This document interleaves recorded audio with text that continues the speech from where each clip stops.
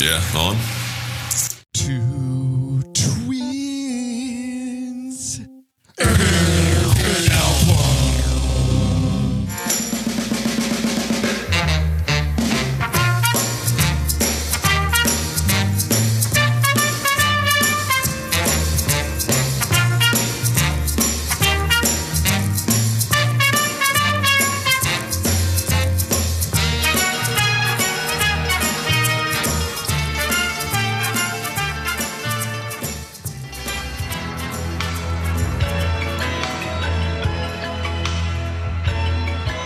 Hello, I'm Jane Fonda, and this is A&M Studios in Hollywood, California.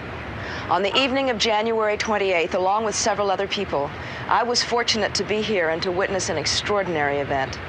45 of the most remarkable singers in American popular music had come together to record a special song and make a special commitment. For many of us watching that night, part of the thrill was seeing so many diverse artists working together so compatibly, with serious purpose, but with a sense of humor. And were they really remarkable? Were they really? After all, how often have any of us had a chance to see genuine legends like Ray Charles, I don't know Bob if you've Dylan, seen Michael Jackson, this Lionel clip, Richie, Diana but Ross, Tina Turner, Bruce. she's wearing like these, it's Jane Fonda. I'm not sure why, but she's wearing these like leather pants. They're like sort of golden brown leather pants. And she's not wearing a one-piece leotard. That's all I think about when I think about Jane Fonda. I thought that was Bo Derek. No, the workout. Jane Fonda. The Jane Fonda workout. Yeah, right. Yeah, that was her. That was what really put her on the map, wasn't it? Leg warmers. Yeah. By the way, I'm not sure I'm not sure we're on speaking terms yet. Wait a minute. I was going to thwart the show with something else. I was going to take on your role today and bring up something that I wanted to ask you about. Oh, So now- really? Yeah. Because I'm going in more of a fantasy football direction. Oh, okay. Well, mine does have to do with football. Can we do mine first? Well, let's just do yours because I don't even want to talk about the fantasy football thing. It's You're not happy. too. Look, here's the headline. Nubs joined. I've had this league for a few years. Nubs joined it 2 years ago. Because, it's like, yeah, he wanted to be a part of a league, and it was, we got a good league, and he'd be a good, good fit. And I was like, whatever. Let's toss Nubs in there. Remember, because this is going to piss you off more. I used to bitch about fantasy football all the time. Oh yeah.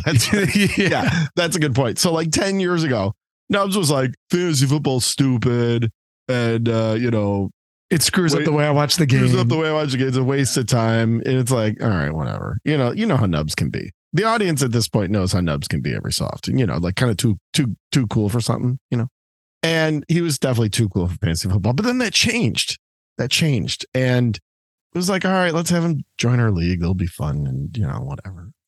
Well, the rat bastard has won it twice in a row, and then we played each other this weekend, like yesterday, upon the taping of this, and he's gonna win, and it's really irritating. Why? So, you if I was going to lose to anybody in this league, I'd want it to be you. I'd be happy for you. see, that's a really kind thing to say, but it's so easy to say after you've won it twice in a row and then you just got done beating me in here in week 4 or whatever. Well, and beat you in the finals both years or one of the 2 years. See, like, so, Right? so, that's really easy to say. You can be the good guy right now. Right. But I also had a quarterback who, basically died on the football field in like, According to the media. Yeah, exactly. Yeah. Well, I thought so too at first, but I think you're going to bring up something to lift my football spirits back up. So, at least if I'm anticipating this correctly. I was going to interrupt you addressing the Jayhawk in the room. I want to address the Jayhawk in the room to your 5-0. Yeah. After all the years that you've put up, now you had a couple of good years there in the 2000s. We all know that, but Right. you have been through hell with your football program. Yeah. And now, dude, you're 5-0. Now, I don't like ESPN Game Day. It's just gotten too I don't know. Yeah. It's politically correct. Yeah. It's I want to hear about football and Yeah. Game Day, not. Yeah. But It is undoubtedly Plus, cool. speaking of dead guys, how do they still have Lee Corso sitting up there? Like, jeez, it's disgraceful. Right? So game day is headed to Lawrence, Kansas I know. this weekend. Until you guys are 5-0, you're going to make a bowl game. We talk all off season about what our hopes and wishes are for our schools. And you said, if we could just make a bowl, I would be so happy. Oh yeah. Yeah. The expectations are very low for KU football. And I got to say, like, my buds used to like laugh at me because like I was so into it and hopeful for the football part. Cause I mean, obviously basketball is amazing at our school. And like, there was one game when I was in college and we played Kansas State and it was kind of raining and we were down 30-0 at the end of the first quarter. This is a true story. And I was there with like 10 other people. And I just remember thinking like, is this a way? Like, am I just torturing myself? It's almost like being a Lions fan, right? And you can sympathize with this. It's like, should I be doing this? Should I just move on? Right. But it makes it, and this is why I would say just stick with the Lions and stick with, any of you others out there that are just passionate about your sorry ass team. It does make it that much better, when you're good. Because now we got all these people jumping on the bandwagon. That's great. I'm all for it. Jump on. But, it's pretty cool when you fought for it from the beginning. But hey, we could still screw it up, dude. In 2009, we started 5-0 and then lost 7 straight, didn't go to a bowl. So you're not going to lose 7 straight, but you're probably not going to be 12-0 in the playoff. But your goal was to make a bowl. Oh yeah. And you know what? You're going to make a bowl. Well, one more to go, but one more. The game day thing's pretty amazing. And yeah, that does make up for that. And the Chiefs beat the crap out of Tom Brady last night. Those things, I guess, make up for the fantasy football. How about the fact that your school won a national title in basketball this past? Yeah. I mean, let's not get too woe is you here. Jesus. Well, it's really just fantasy football. And you're the main problem. But, the show must go on. Listen, it's all luck. It's all luck. Fantasy football. No, you know what? I'm starting to think that it's not. I mean, I believe you do have managerial skill. I mean, at some point you have to say it. You're undefeated. You're the only undefeated team this year. You've won the last 2 years. So this can't just be, hey, just listen, luck. At some point the ball bounces the other way. I don't think it's just luck. It's just luck. Luck, man. Well. So welcome to Two Twins and an A-side. Yeah, exactly. I think we've sort of talked about this before, of the idea of doing an episode about a song, and kind of bounced around some things and thought maybe at some point it'd be fun. And this is episode 80, by the way, which is cool. We thought for episode 80, let's give it a go. Now, we chose tonight's selection as kind of the first go at this, but Nubs, I'll be honest, it was a tough choice. I was either choosing between tonight's selection or this tune.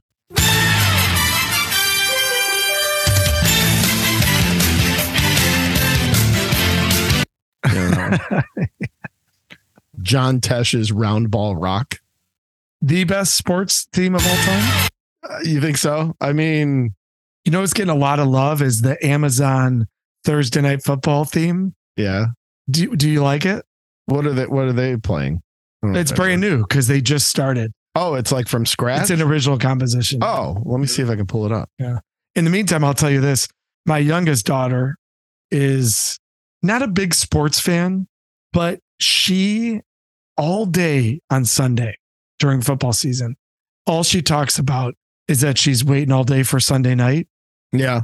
And she gets her pom-poms and stands in front of the TV during the Carrie Underwood intro to Sunday Night Football. This is Beaks. Jumps up and down. Beaks, who, joined the show during the Kate Bush episode. Yeah. And is amazing. That's hilarious. So that's her moment. Yeah. She stands there. She jumps up and down with her pom-poms and she dances along with Carrie Underwood's, Sunday Night Football thing. Yeah. Now I'm just annoyed that you haven't sent a video of this. Here's the Amazon thing.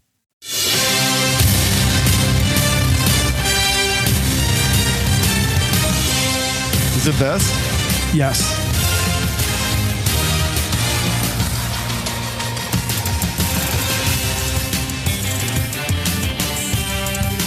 I mean, it's fine, but it's no this.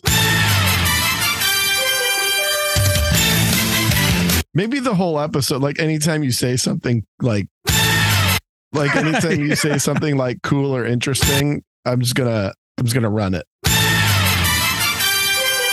Kind of like, oh, Nubs like made a really good point about the history of this song.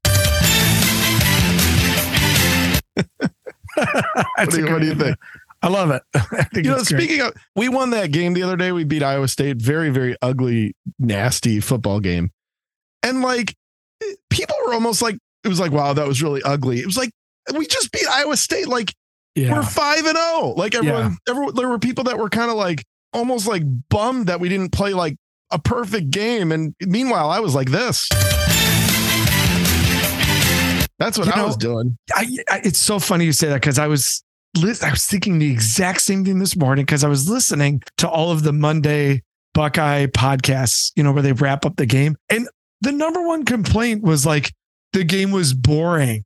Right. And it's like, last time I checked, these games are not here to entertain us. And that's what's happening.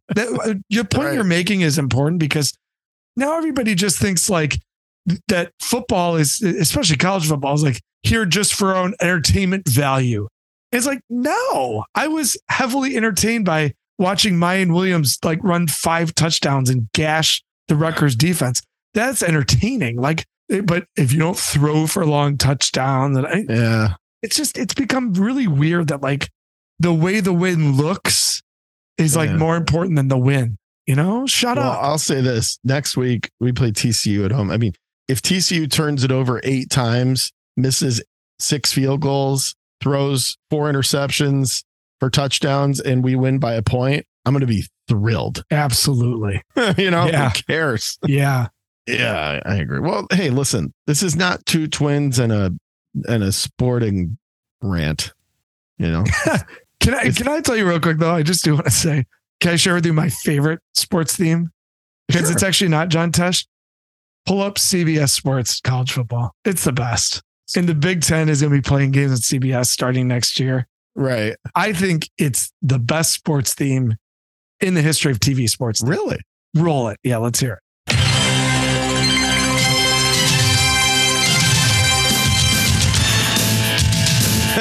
Yeah.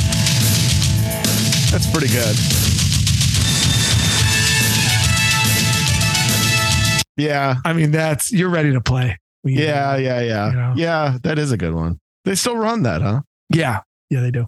Well, maybe we'll have to do an episode just all about sports themes and montage music, By the way, did you ever see the SNL skit with the John Tesh song where Sudeikis is John Tesh and they got the guy singing along with it and he's going, basketball, gimme the ball. Yeah, and they're like, well, that's good, but let's try it without the singing, And John Tesh is pissed off, That's funny. Yeah, it's pretty. That must happen when Saturday Night Live was still watching. Oh yeah, it was like 10 plus years ago before it got to be a hard watch or a non-watch, really. But yes, let's pivot. Let's pivot to what we're here to talk about on 2 Twins and an A-side. And there's this expression that, the kids have all these expressions these days, and it's hard to keep track with what they are and what they mean. They hear them on YouTube and then they say them and you're like, where the hell did you hear that? And what does it mean? And one of them is hold my beer.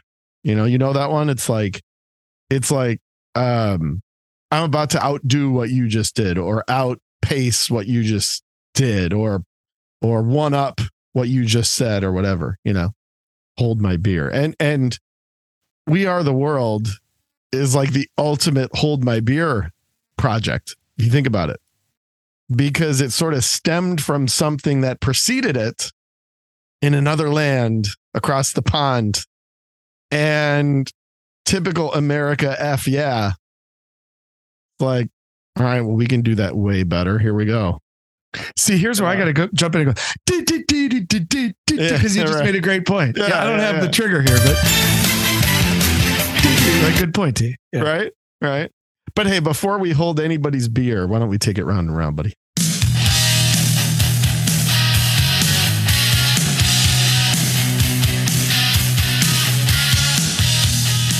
Nubs, we got to get an album sort of theme into this episode somehow, right? Because this is really more of a, what is this, a 45? Was this a 12-inch 45? Whatever it was. I'm sure it was on 7-inch and 12-inch. Oh, there you go. I'm sure there was I'm sure you have both, by the way, in all different formats. Since we're doing a song today, we got to get some albums in there. What have you been listening to, buddy? Well, last week I went and saw a band that I think might be the greatest living live band in the world. Wow. And living live band in the world. All right. It's not an obvious choice by any means, but I honestly think it might be the greatest live band in the world right now. And that band is Meshuggah, who is just mind-blowing in terms of the way they pull off their incredibly complex metal music live. The sound is just remarkable. It's I can't even describe how clean they sound. They play, unlike a lot of metal bands that play everything at the right tempo. I mean, they're like perfect. They have amazing visuals, just really cool. So what's been running around for me? A healthy dose of Meshuggah with the 3 studio albums, Nothing, Obzin, and The Violent Sleep of Reason. Just those 3 have just been constant. Because Meshuggah is one of those bands that when you see them live, you're like addicted to them. And now it's all I want to listen to in the last week. So it's a very easy round and round this week. Those 3 albums by the great Meshuggah, who I've tried to get you into. I think seeing them live, I don't even know how to describe it. They're so powerful and so good.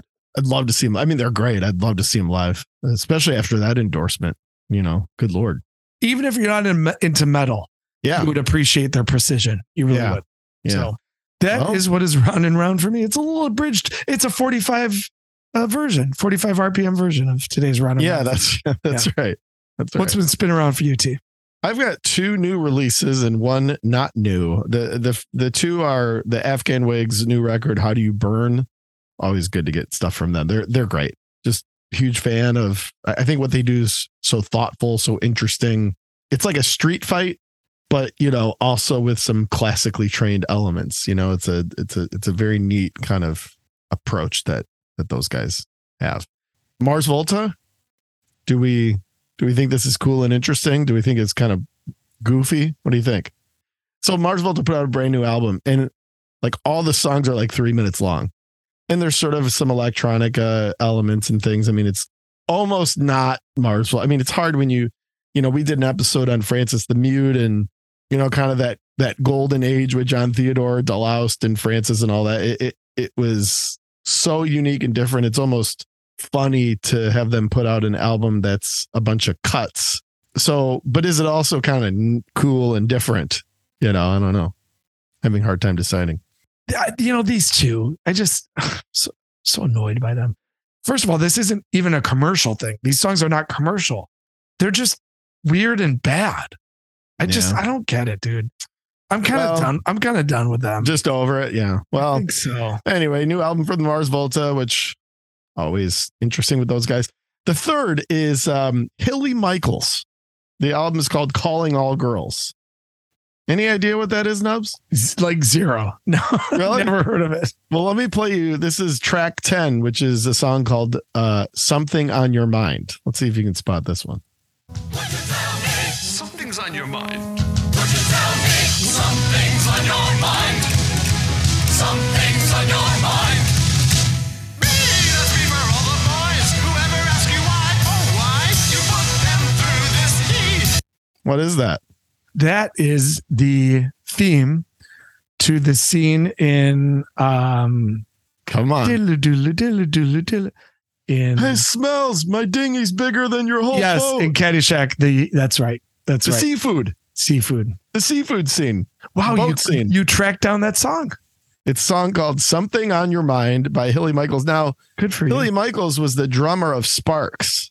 You can hear little Sparks in there, right? Now that makes sense. Yep. Yes, you can. because I actually thought it may have been a Sparks song, just the more I learned about that band and everything. But yeah, Calling All Girls. And it's a great album cover too. I guess it's hilly, just sort of laying on a lawn chair. It's pretty. Is that one of the? Is one of the brothers playing the keyboard part in there? It sounds. I think so. I mean, I think those guys appear all over the thing, and yeah. Hilly Michaels. Well, that's great. That's what's around for me now. Hilly Michaels did not appear on We Are the World. Now, some would argue that he should have been there. Maybe the only 80s artist that didn't. Yeah. Well, we'll talk about that. There were a couple of surprise faces, and there were also a couple of surprising omissions from the roster. And we'll get to it. In fact, why don't we just get to it right now with those Nerdy Deets. You want some dirty deeds? Yeah. You want some dirty deeds? All right, buddy. We are the world. We are the children. We are the ones to make a brighter day. So what do you say we start giving? Huh? Was released on March 7th, 1985. It was recorded 2 months prior on January 28th, 1985. Not even 2 months. At the A&M Studios in LA. Now, the recording started at 10:30 p.m. Nubs, do you know why? Because pop stars hate waking up early in the morning. This is true, but it's because it was the night of the American Music Awards. And everyone gathered afterwards, sort of incognito. So they, this was pre-social media. This was back when the world was somewhat normal, right? And you could sort of keep some of these things under a hat. Well, they basically planned to have all the top musicians the night of the American Music Awards leave the award show. And instead of going out and celebrating and such, they were all to meet at the A&M Studios and record this project that nobody was really kind of aware of. And so they did an amazing job really of being able to escort in all of these. I mean, these are the top musicians of the moment, clearly, into this studio to record this project. And they basically recorded it all night. So it started at 10:30 at night and it wrapped at about 8 a.m. So this was an all night affair. There's a documentary. It's part of the Jane Fonda thing that we played at the intro that sort of captures everything. And it's very funny, but it's also very interesting, to think that these guys were still in their like outfits from the award show, and they came in and did this track. So they did this mostly so no one knew they were there. Now, these were the American Music Awards Lionel Richie hosted. Pretty big night for Lionel, seeing that he hosted the awards. This was the show where he won an obnoxious amount of awards as well. And he also was obviously the co-writer of this song. So, and I'll tell you, you watch this documentary and you see why Lionel Richie was successful. He's like in charge. He's like kind of really the head coach of this whole operation. And it's actually pretty neat to watch, but it's kind of like, wow, like it was impressive. He hosted the award show, showed up to the studio, ran basically lead director, even though Quincy Jones was technically the musical director. Lionel was the one really barking the orders for the most part in pulling off this session. Pretty amazing. The song was written by Lionel Richie and co-written by Michael Jackson. The album version, or I guess the single version of this, was 7 minutes and 2 seconds. And they did a single version that was 6 minutes and 22 seconds, so 50 seconds less. I don't know why even bother, right?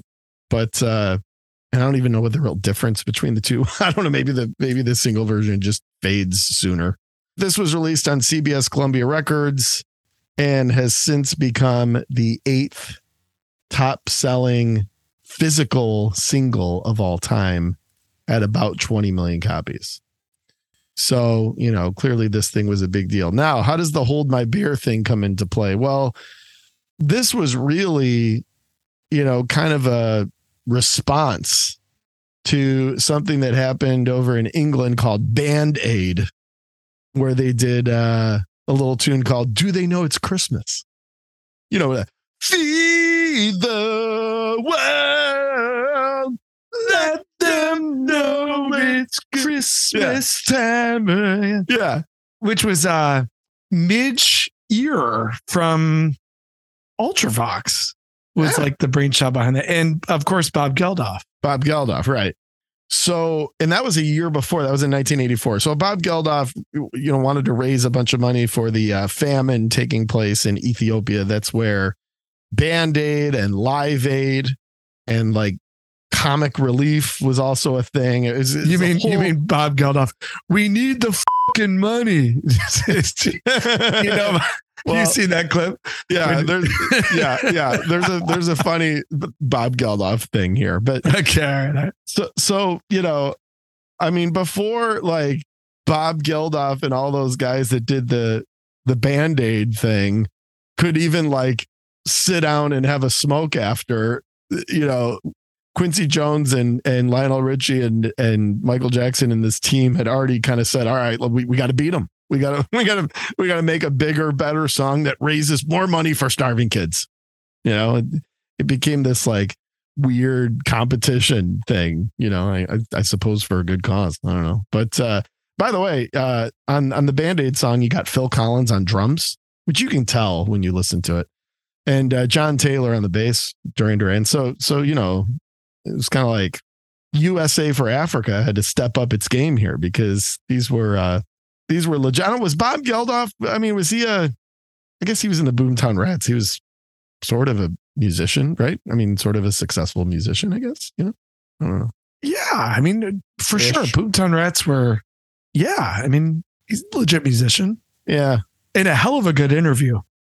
Have you ever listened to Bob Geldof get interviewed? Yeah, I mean, he's great. He's so honest and he's very honest, cheeky. And, well, of course, he was a very he was a accomplished actor too. He was Pink in The Wall. You want to call that acting? Yeah, right. Very busy actor. Yeah. Right. It was an interesting time. This was the mid '80s, and like philanthropy became very hip. It did. It became kind of like a cool.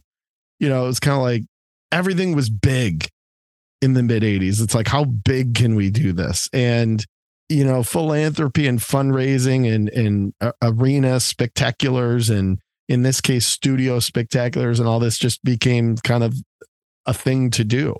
And it spawned down maybe the greatest, friend of the show, Lobo. We cannot let this episode go without mentioning Hearing Aid. Great friend of the show, by the way, Lobo. Stars, which was the heavy metal answer to so the Band-Aid did it, and then USA for Africa did it, which was all the pop stars, right? And then all the metal guys were like, well, shoot, we gotta make sure everyone knows that we like to raise money for starving kids too. So they maybe the worst name of any project ever, Hearing Aid. Hearing Aid. Ronnie James Dio. We're stars. Yeah, here, let's give you a taste of it. I mean, it's.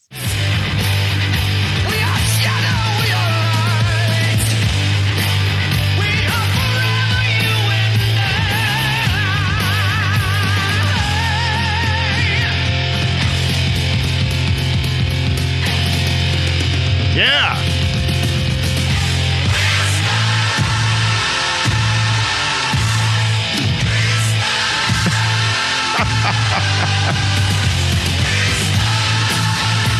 It's great because like they did the whole setup like We Are the chorus setup where they had everybody sort of standing in rows and all that, and it's like Ted Nugent's in there and like the guy from like Wasp, and like Dan Dokken and Spinal Tap. Just out of nowhere, there's Spinal Tap in character. I mean, it's and this song is all it is like Rainbow in the Dark down a half step. Yeah. Like it's the exact same song. And I love too, they're doing the whole, because the video of all them singing is great. They all got the 1 year covered, Yeah, that's right. That was like the cool move was do the one headphone on the ear, right? It's sort of like an 80s move, I guess. So you could like hear the room, but also hear what's in your headphone. I don't know, but Hearing Aid. I mean, great. Great. What's in my bag, by the way, from Twiggy. Geordie White. Yeah. Geordie White. Yeah. The guitarist for Nine Inch Nails.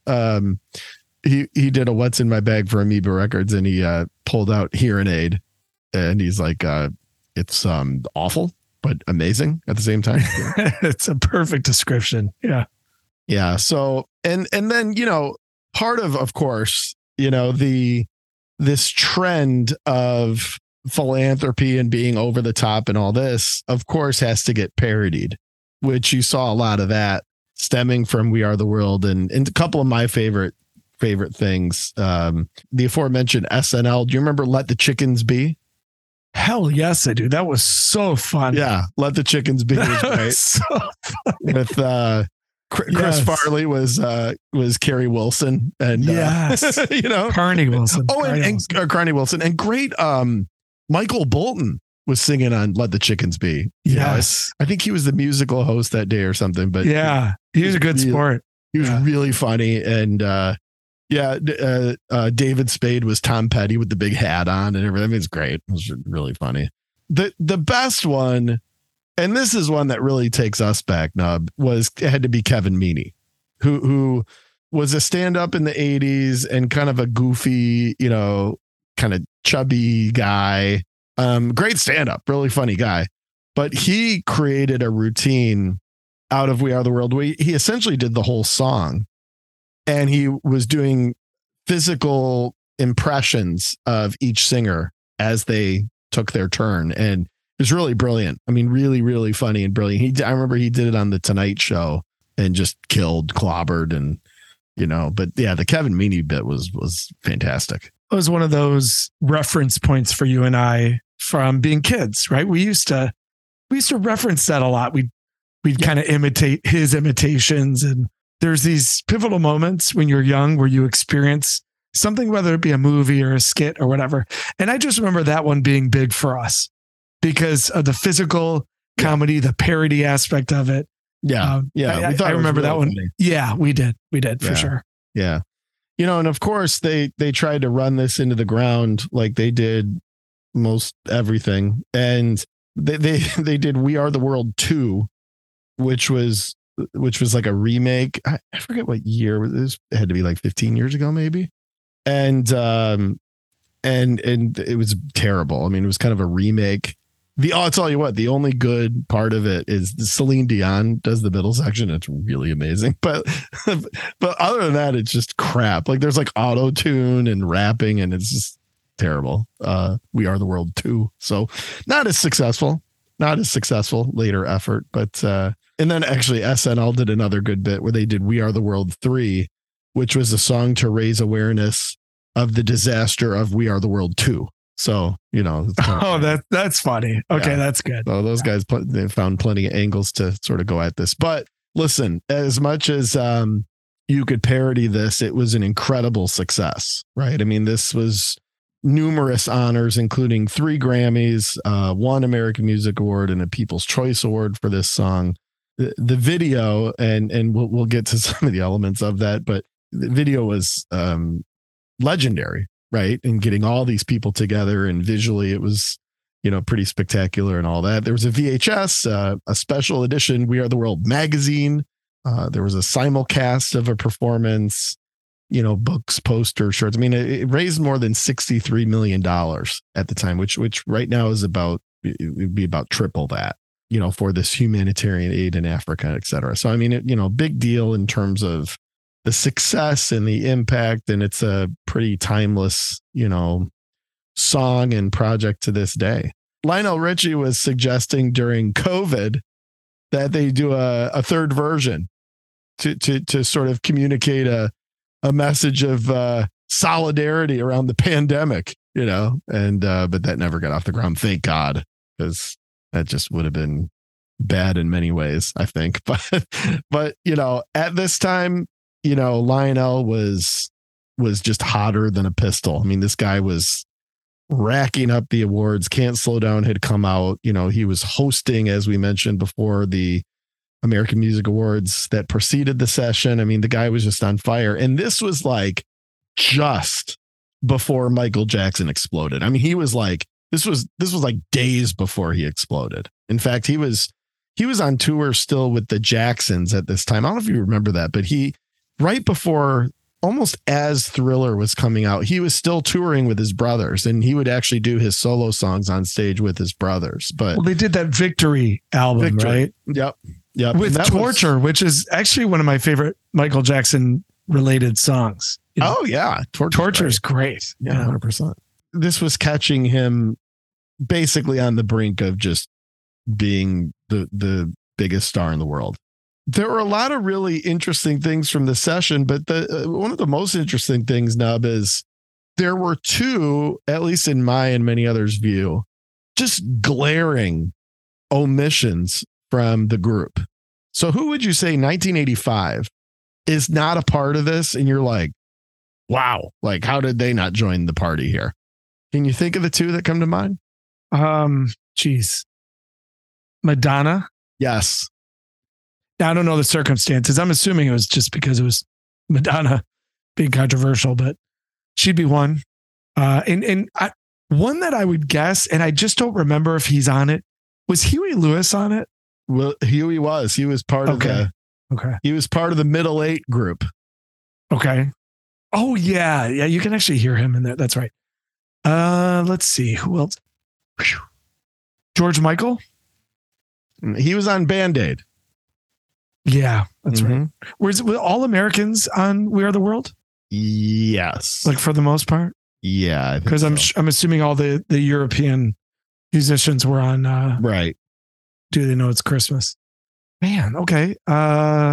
There's one that it's kind of like, wow, how is he not on there? But then you're like, oh, of course he didn't do this. Like one of those. Is it like a hard rock guy? It's not like Ozzy, is it? No.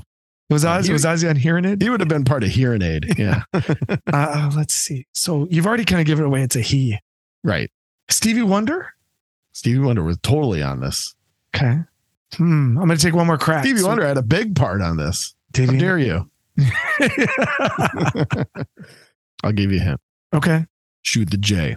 Shoot it. Oh, Prince. Yeah. Yeah. Yeah, it's a good call. Yeah, Prince wasn't on this. Now they had a part set out for him, sort of unclear why he didn't do it. But I think the bottom line is he just thought it was kind of stupid. You know, I think he was just kind of like, you know, there was a suggestion out there that he and Bob Geldof didn't get along, that Bob Geldof had called Prince a creep in the press. You know, so Prince none of that would be surprising. Yeah. And Prince would not be the 100th person in the musical world not to get along with Bob Geldof. But Prince did donate a song to the We Are the World, you know, compilation album that came out. So I guess he probably had some guilt, you know, for not supporting the children and decided to at least give them a song. But yeah, Prince and Madonna, kind of the two really noticeable disclusions. Now there are some inclusions that are pretty interesting too, and we'll get to that. You know, this had to stay airtight, you know, and so there was a really interesting process, and Quincy Jones led most of the logistics in terms of getting the backbone of the song to the performers in advance, because they couldn't just come in completely blind. Otherwise, they wouldn't have been able to complete this in 8 hours the way they did. So he sent out, it was actually these cassettes with the backtrack on it, and it had a note, and it said, the cassettes are numbered, and I can't express how important it is not to let this material out of your hands. Please do not make copies, and return this cassette the night of the 28th. In the years to come, when your children ask, what did mommy and daddy do for the war against world famine? You can proudly say, this was your contribution. That was the note that accompanied the cassette with the sort of rehearsal track on it. So there you go. There was another star of the time that wasn't on this, and it kind of relates to the Prince thing, and that's Eddie Murphy.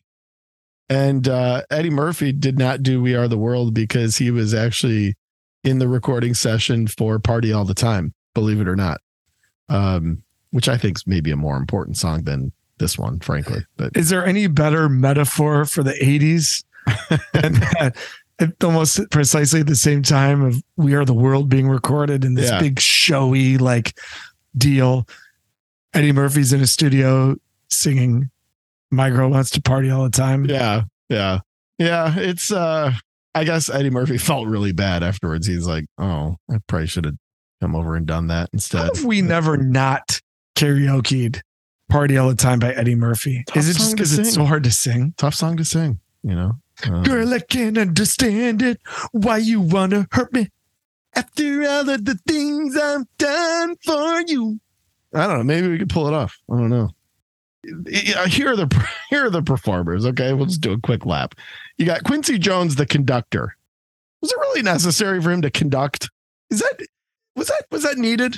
Was that just to be on camera? I don't know. Or he's conducting the chorus. Just to be on camera. Maybe it is. I don't know. I've never done this before. So, in order: Lionel Richie, Stevie Wonder, Paul Simon, who this was just before Graceland. The guy was actually like, his career was like not in a good place, but there he was.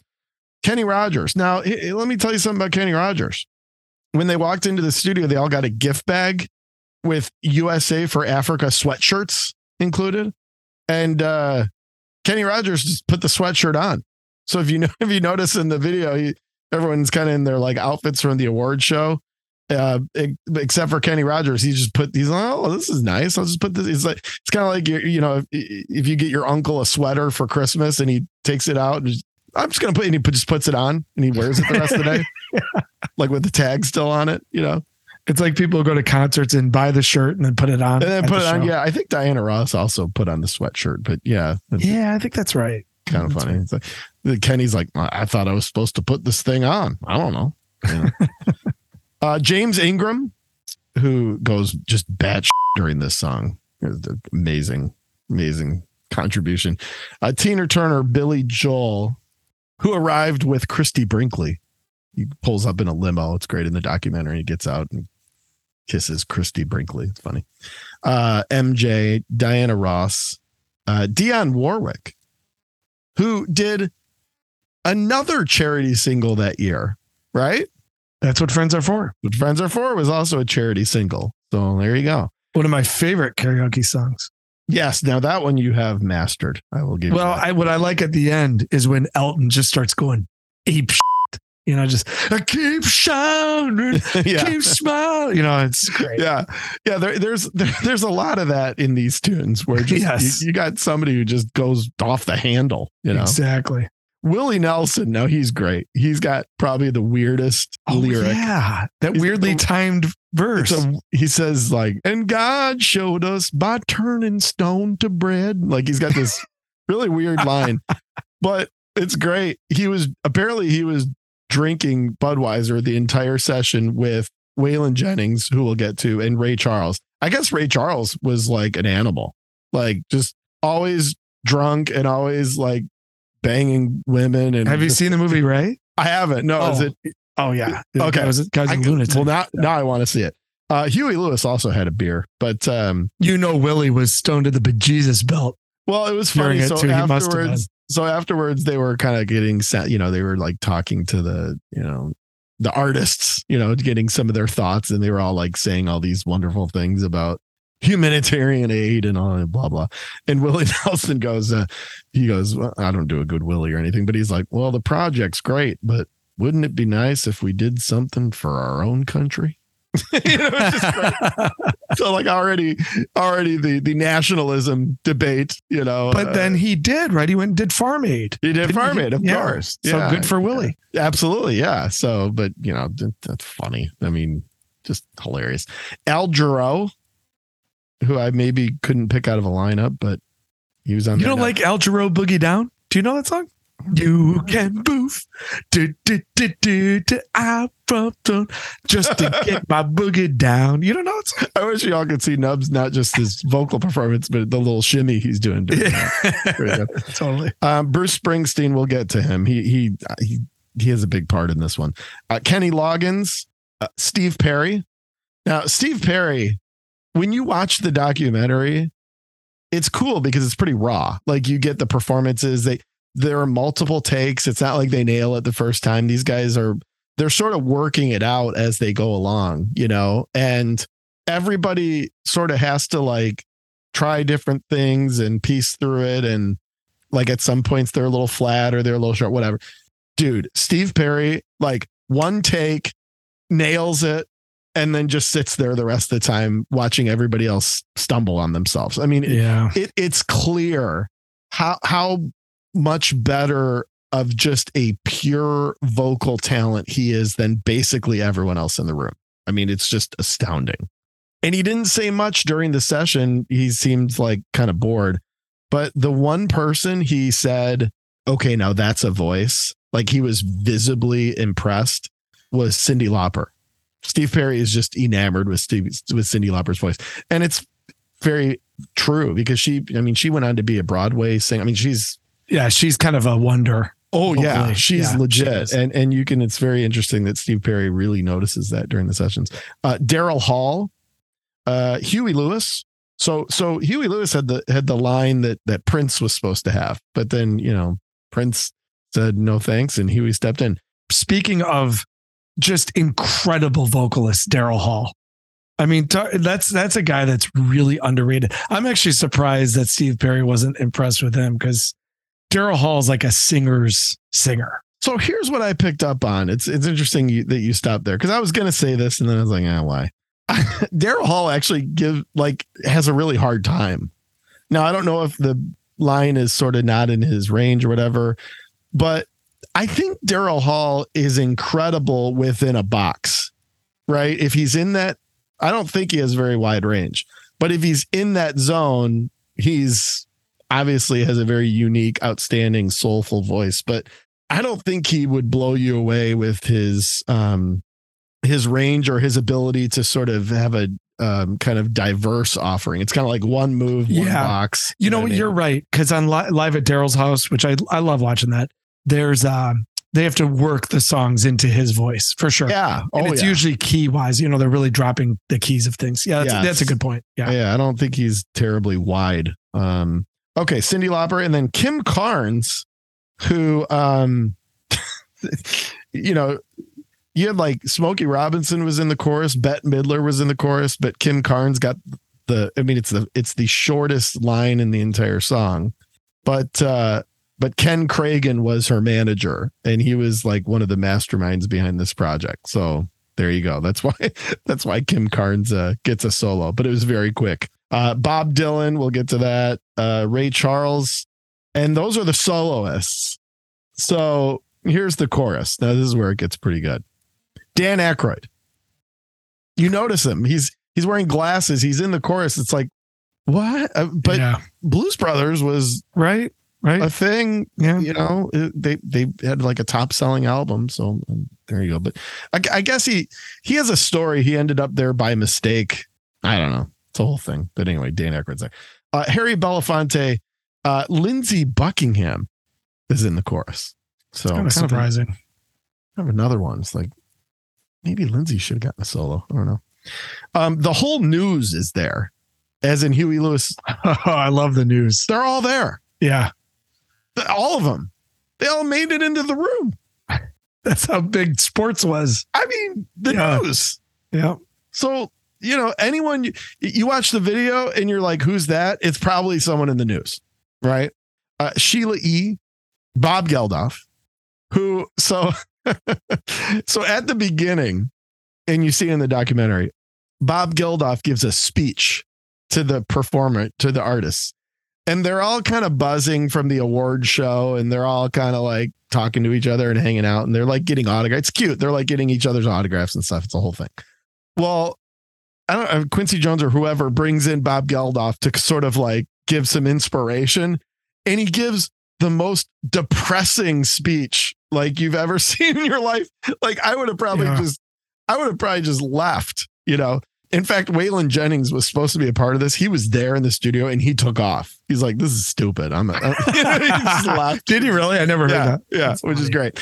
But Bob, they show this speech, and Bob Geldof's talking about the kids and how like we all suck and we're not doing enough. And it's just great. It's just, and they keep panning over to the artists and they're all like, oh shit. Like, yeah. Guy's Buzzkill. Yeah. very, very funny. Okay. Jackie, LaToya, Marlon, Randy, and Tito Jackson are all there. All of them. So I don't know. LaToya's amazing. She's there. Can she sing? Is she like a singer? I don't know. No. Yeah, I didn't think so. She was famous for other things. Waylon, yeah, Penthouse Magazine, right? Waylon Jennings, aforementioned, he was there, and then he's like, "This is dumb, I'm out," and he just left. Yeah, he had a couple beers with Willie Nelson, and then just left. Bette Midler did not get a solo, which kind of funny because she's awful. John Oates is there. John Oates made the chorus. Very funny to watch him sing. Very funny. You know, I don't even know if I ever saw his teeth. You know, but he's singing. It's great.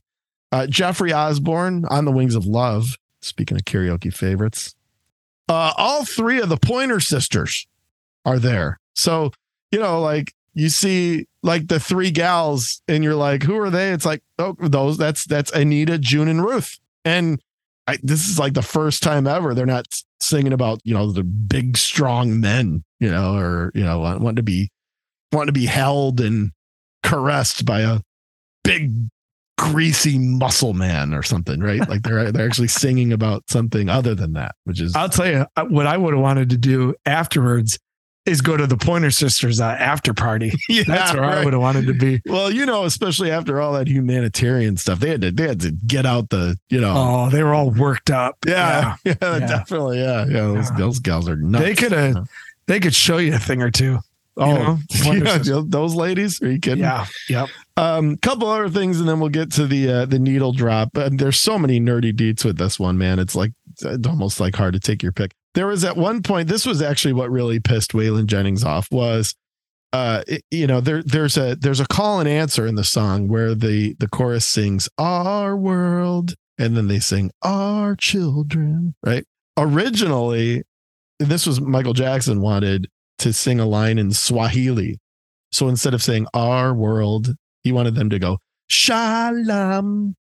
And instead of saying "our children," he wanted them to go "Shalinge." And Waylon Jennings like, this. I'm out here. He just took off. Like not doing that. And he left the studio, which is funny. He may have come back in for the on-camera part, but that really pushed Waylon over the edge, you know. So actually they debate this, and some of the artists liked it and some of them didn't. So they came up with the "Our World, Our Children." Or is it "One World, Our Children"? I don't know. Whatever it is. That's what they went with. So, you know, the single here debuted at number 21 and then moved to number 5, then number 2, and then to number 1 eventually. So I mean it probably would have reached the top of the chart sooner, but there was a Phil Collins song at the time that was just dominating the number 1 position. You want to take a guess at what that was? 1985. Against All Odds? Nope. You're in the right ballpark though. You got to think a little more top 40, Phil, here. This is 85. Yeah. So it's probably off No Jacket Required. Sussudio? No. You got to go more. This was on pop and rock. In 1985. And easy listening. Oh, was it one of the covers? Nope. So One More Night? One More Night. Yep. Yeah. It was One More Night. Yeah. Yep. So you know, that was obviously a song that was enormous crossover song in terms of easy listening radio, pop radio, rock radio, right? So We Are the World eventually overtook that, but it took some time to sort of crack the nut there on Phil Collins's One More Night. As I mentioned, watch the documentary. It's really cool to watch them work because there are the leaders here, and Lionel Richie really is he's sort of the alpha in the room that is keeping the project moving, keeping everybody on task, helping them with some of their improvisation and things like that. It's pretty neat. It's pretty neat. They broke into a impromptu singing of Deo because Harry Belafonte was there. He was in the top row, and somebody just started to going, "Day, he say day, he say day," and then next thing you know, they all sang Deo for like 5 minutes, and you know, little tribute, I guess, to Harry Belafonte, who was in the room. Watching Bob Dylan work through his part is just absolutely hilarious. So make sure if the documentary is like an hour long, but you got to see the Bob Dylan part. He just has no idea why he's there. doesn't really want to be there, yet he's a very kind guy, and he's very humbled to be around all these other famous people, you can tell. And he wants to do a good job. And you can tell that he and Quincy Jones were buddies. They definitely had some sort of a relationship. So, but it's pretty funny. I mean, his part in the song's funny, and watching him kind of work through it and rap it and all that is great. And then the last thing I'll mention here is Ray Charles. So Ray Charles did not actually like sing the song. And again, this just going back to just him being just a wild man, just genius, whatever. He basically came into the studio after everybody else was done and just had them play the track. And he just like improvised. He just went all and did his thing. And they cut it up and sort of cut it up and pasted it into proper moments of the song. But you can actually hear it.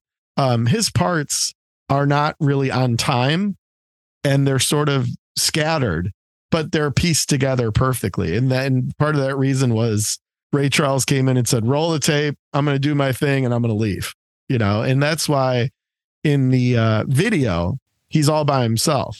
He's not, I don't think you ever see him with the other group, because he basically came in, sort of did his like improvisation move in the microphone, and then he left. And then it was left to the producers to figure out how to weave it in, and they did a really good job. So, Nubs, any other nerdy deets you can think of on this one?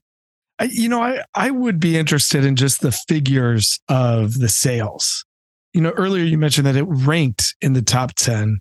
I think it's such a different world right now in terms of the scale, right? In terms of sales, because we're way and well out of the era where people would go and buy physical product to the point where the sales would be that huge. But right. I think it'd be good to give everybody kind of a perspective for just how massive this was. So let's do this. The top selling singles. Now, a lot of them are really old, and stuff that we've never heard of before. But let me give you an idea of kind of where this ranks. The top selling, what the top selling single of all time is at 50 million copies now? I'll give you, how about this? Is it the Candle in the Wind? I'll give you Diana? The year. Let's go through these. Okay, I'll give you the year, and we'll see how you do. Okay. 50 million copies. The top selling single of all time was in 1942. Jeez. I don't know that one. It's White Christmas by Bing Crosby. Okay. Yeah, okay. Top selling single of all time. And it's not close. Yeah. Like the next one down is 33 million. And it was in 1997. That's Candle in the Wind. Correct. So that's second. That's the Princess Diana Candle in the Wind tune that Elton John did. Number 3, you're not going to get it. It was in 1970. It's called In the Summertime by Mungo Jerry. Yeah. Okay. In the summer, yeah, that was a popular song. I'm amazed it sold that many. Jeez. 30 million. The next one is at 25 million. It was in 1954. You want to take a crack at that one? It's probably Elvis. A little early for Elvis. Oh, no. Rock Around the Clock by Bill Haley. There you go. Okay. The next one is 20 million, 1992. You know, it was a giant song in 1992 that would like sell that many, was like Mariah Carey, I'll Be There. You're in the right ballpark. This was Frank Farmer. This was I Will Always Love You by Whitney Houston. Oh, okay. Yeah, okay. The Bodyguard. Got it. The next one is it was also 20 million. 1960 was Elvis doing It's Now or Never.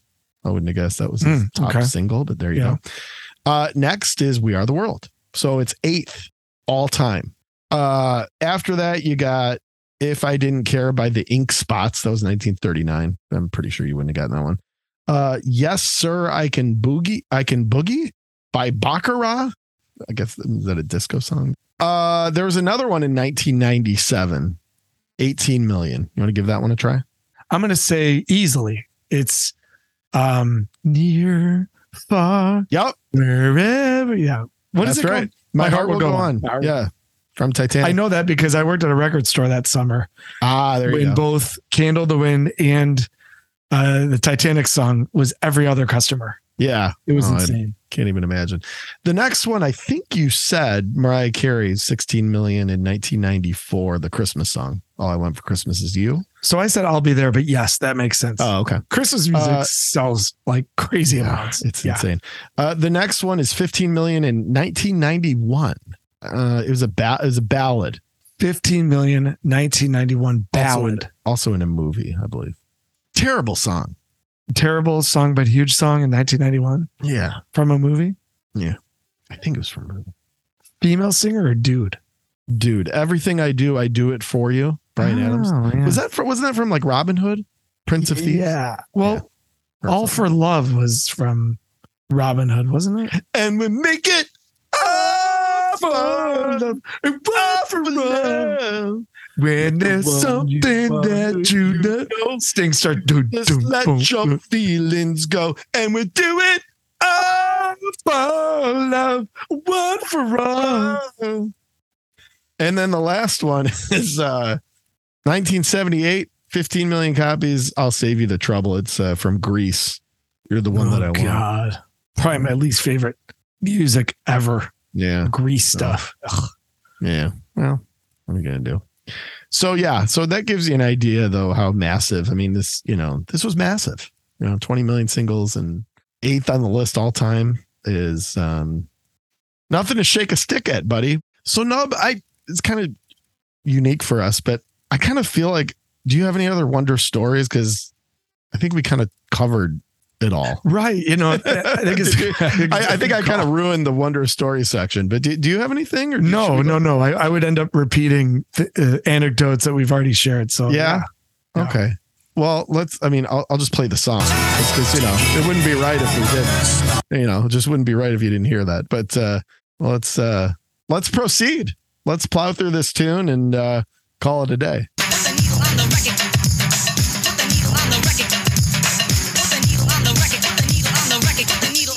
When the drum beats go like this.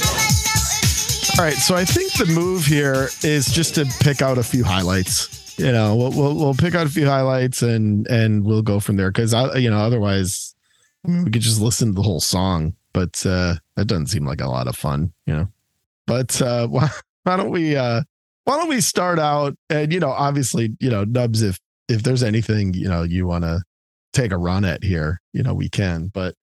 In a lot of ways, it's tough to kind of pick. There's so many moments that are either amazing performances or just funny or whatever it may be. So I kind of picked out a few spots that we can highlight. But the first is this intro and this handoff, that you get from Lionel into Stevie Wonder into the other guys. It's pretty solid. So here we go.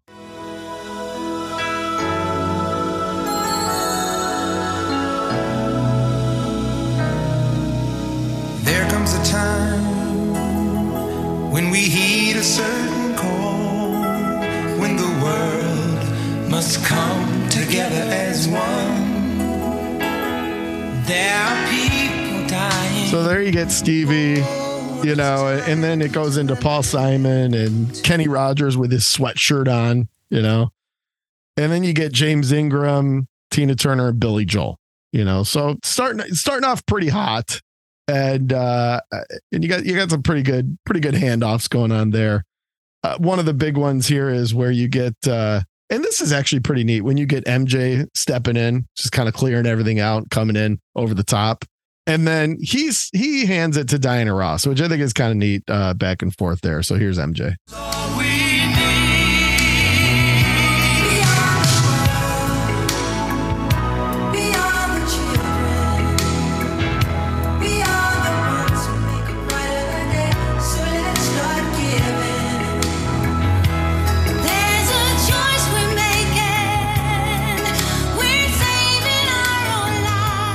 Pretty good. Pretty good, those two together. That section right there sold at least 5 million just on its own. You know what I mean? Like just having Michael Jackson's voice be so identifiable. Yeah. And Diana was kind of, she was resurging at this time too, right? Because 1980 or kind of the early 80s were good to her when she kind of turned into a disco artist. So she still had a pretty relevant voice too at the time. Yeah, for sure. Now we touched on this earlier, and I got to play it because it's Willie Nelson's part. It's just so just weird and great. Listen to the lyrics here. So they know that someone cares, and their lives will be stronger and free. Comes in for the harmony. Yeah. As God has shown us by turning stone to bread.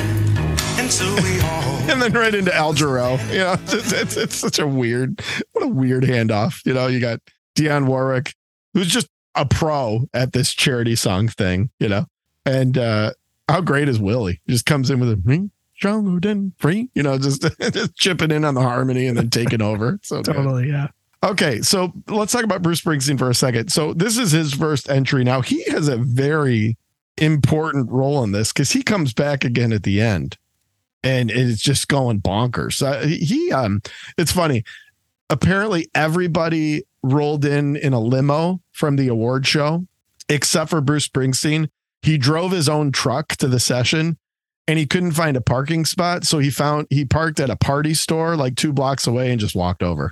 Like in his like leather jacket and whatever. So, you know, for Springsteen. But Quincy Jones said, though, that he was, as far as just being like it's not terribly surprising, but just being like a hard worker in the studio, just getting after it, giving it his all. Like Quincy said that he was really impressed with Bruce Springsteen. It was like that guy came in and, you know, did not phone it in. He was like getting after it. And you can hear it here in his section.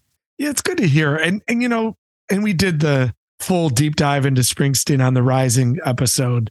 You know, yeah, I don't love the ticket prices now. And there's a little bit of the everyman thing that's feeling a little phony nowadays, but there was a good chunk of his career where he was just grinding and kind of being the guy that he had the image to be. And that's good to hear. I'm glad to hear that.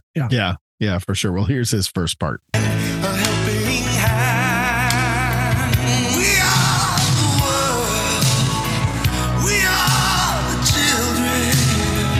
We are the one to make a Funny to hear like Bruce just all rough and gruff, you know, and then you got Kenny Loggins like, we are the one above it, you know. But but the boss really, really leans in on this deal, and we hear from him again later. So then you get into the Kenny Loggins, Steve Perry, you know, Daryl Hall thing. Now, the bridge of this song, as the case with most of these anthemic kind of songs in the 80s that were heavily produced and really kind of thought through. I mean, these middle eights and these middle sections were really important. So I think it's probably the best part of the song. And you've got Michael Jackson that sort of takes it back over. And then they were calling themselves the middle group, you know, and they were having a good time with this. It took them a while to work it out, but you got Huey Lewis, Cyndi Lauper, and Kim Carnes. Most people thought it was Daryl Hannah in the video. It's actually Kim Carnes, who has a very brief line, but this middle, I think, really makes the tune. Let's give it a spin. You and me. When you're down and out, and there seems no hope at all. But if you just believe, there's nowhere we can fall. Well, let's realize, that a change can only come when we Stand together as one. I mean, it's really good. That's really legit good, you know. And I guess it took Cyndi Lauper forever to sort of figure out how she wanted to come in, landed on the wow, wow, wow, wow, you know. But I think they just nail it there. And the only problem they were having is earlier in the session, Cyndi Lauper had all this jewelry on, and it was clanking and clinging, and it was interfering with the recording. So they made her take all of her jewelry off. But once they got that sorted out, I think they nailed that middle part. It's pretty cool.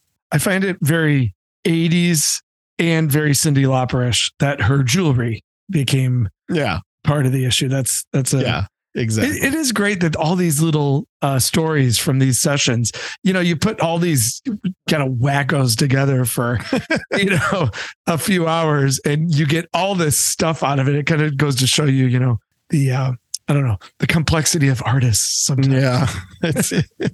And they're all in the great thing is they're all in their best behavior because there's cameras all over the place. Right, exactly. So you can even imagine. All right, now this is where it just gets crazy, just gets weird. So we're in the big chorus here, and this is where we start to get to some of the crazy stuff. Now here's Bob Dylan. This is amazing.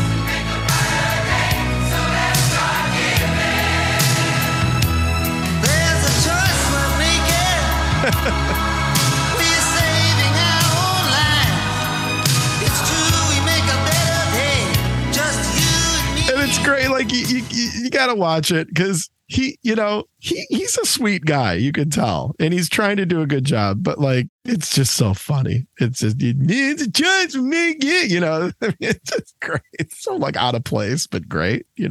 Like props to Quincy for even thinking about. Like that's pretty neat actually that he's like figured out a way for Bob Dylan to work his way in there. It really is. It really is. But and we'll have to talk about Dylan sometime. That'd be a good thing for us to get into. But never before in music history has like one artist made such a career off of one move, which is, and you actually had a pretty good Dylan there. It's like all he can do. Yeah. Yeah. I mean, there's some versatility in the singers in this for sure. Not with him. And as we've talked about a ton on this, we're not lyric guys. I think that was a big part of his thing too, was like the lyrical message and all that stuff that you and I typically don't care about. But yeah, he didn't have a lot of moves vocally or musically, but pretty cool that he became a part of this. All right, this is the part we mentioned earlier about Ray Charles. Now, this is all improvisation and him just screwing around, and they sort of found a place for it on the track here.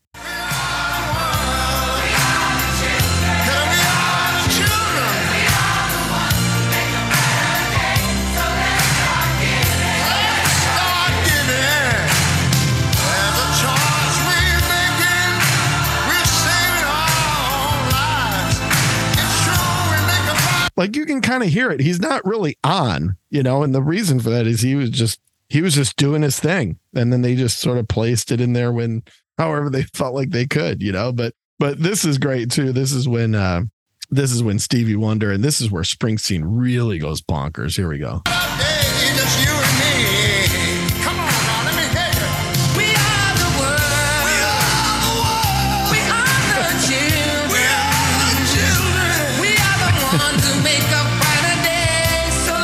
I mean, the boss is just losing it at this point, And, he's all like red faced and pissed off, right? Yeah. And I guess the other thing Quincy Jones said is that Springsteen had played a 4-hour concert the night before in Syracuse at the Carrier Dome. And Quincy Jones was just amazed that this guy was still like not only upright, but like never seemed to run out of energy, and it is pretty amazing if you think about it, that he played a 4-hour freaking, because this was back when he was playing those like really long shows, and listen, he's really good on this. I mean, his vocal's really fantastic.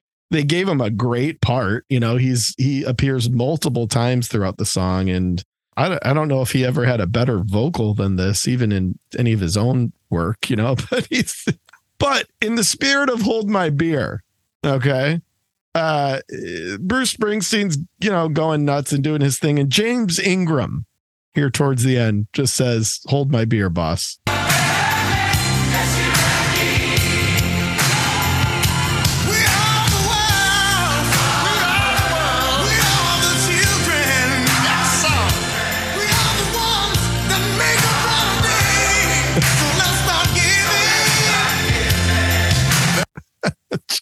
Wow. Powerful. Wow. Brawny.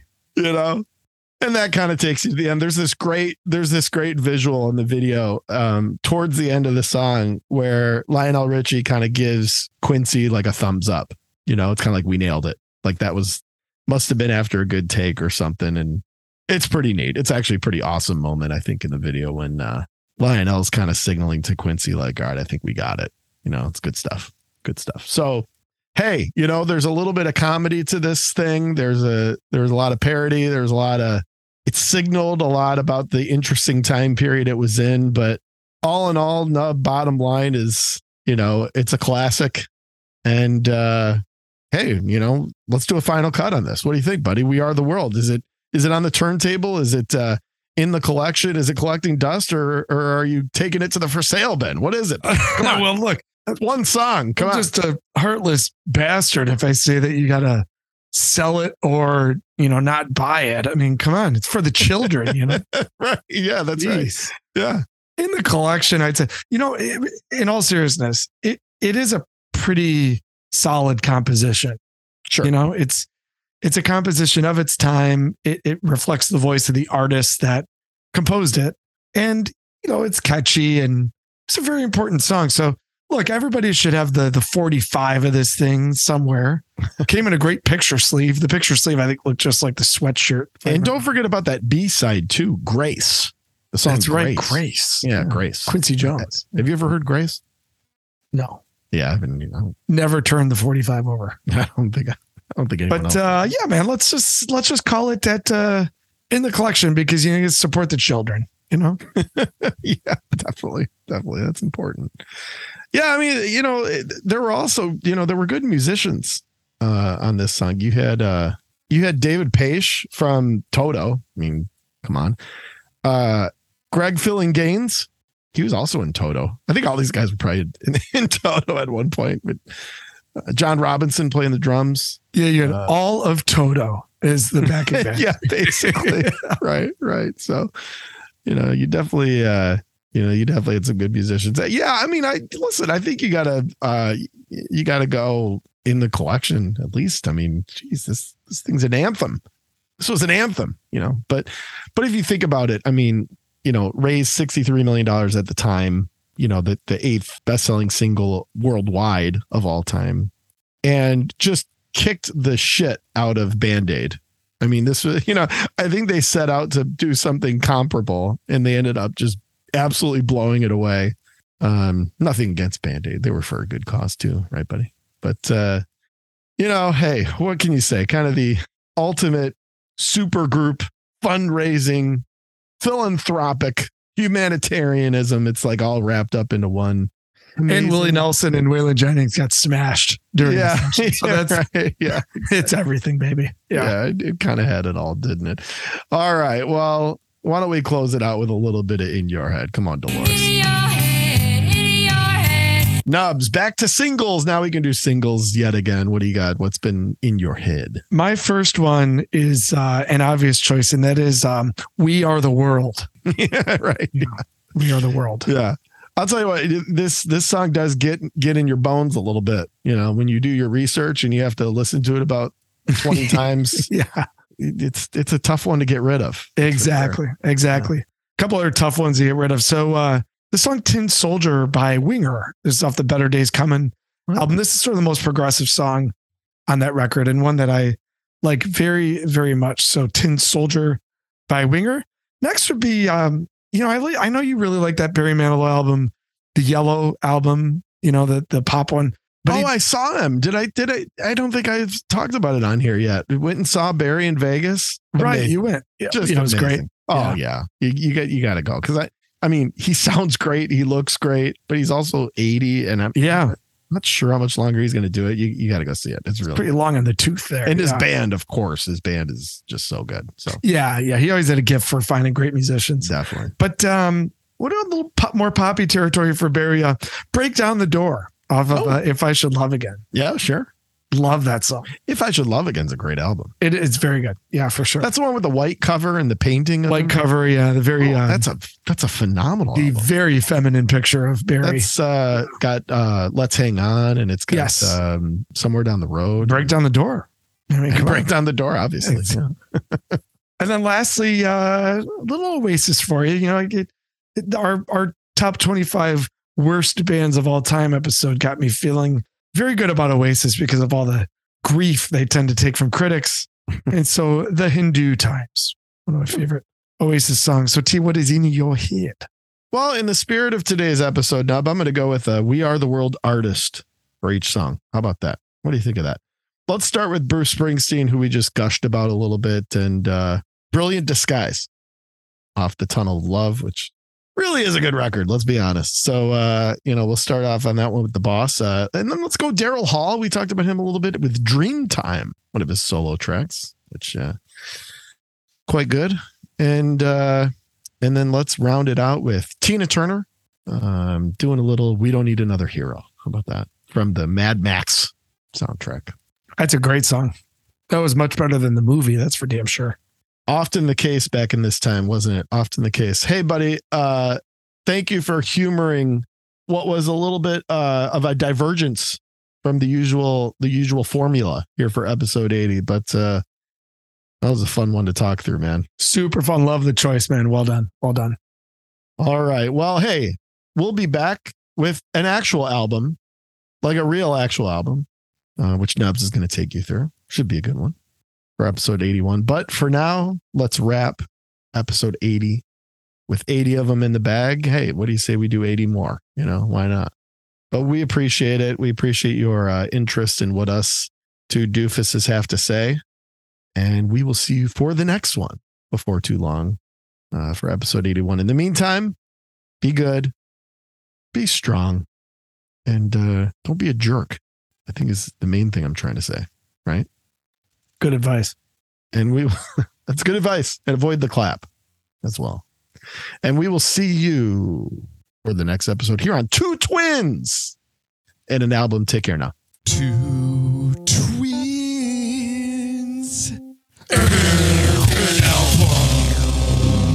Well, that's about it. That's all we have. I hope it wasn't too disappointing. We will see you on tour. Until then, take it easy.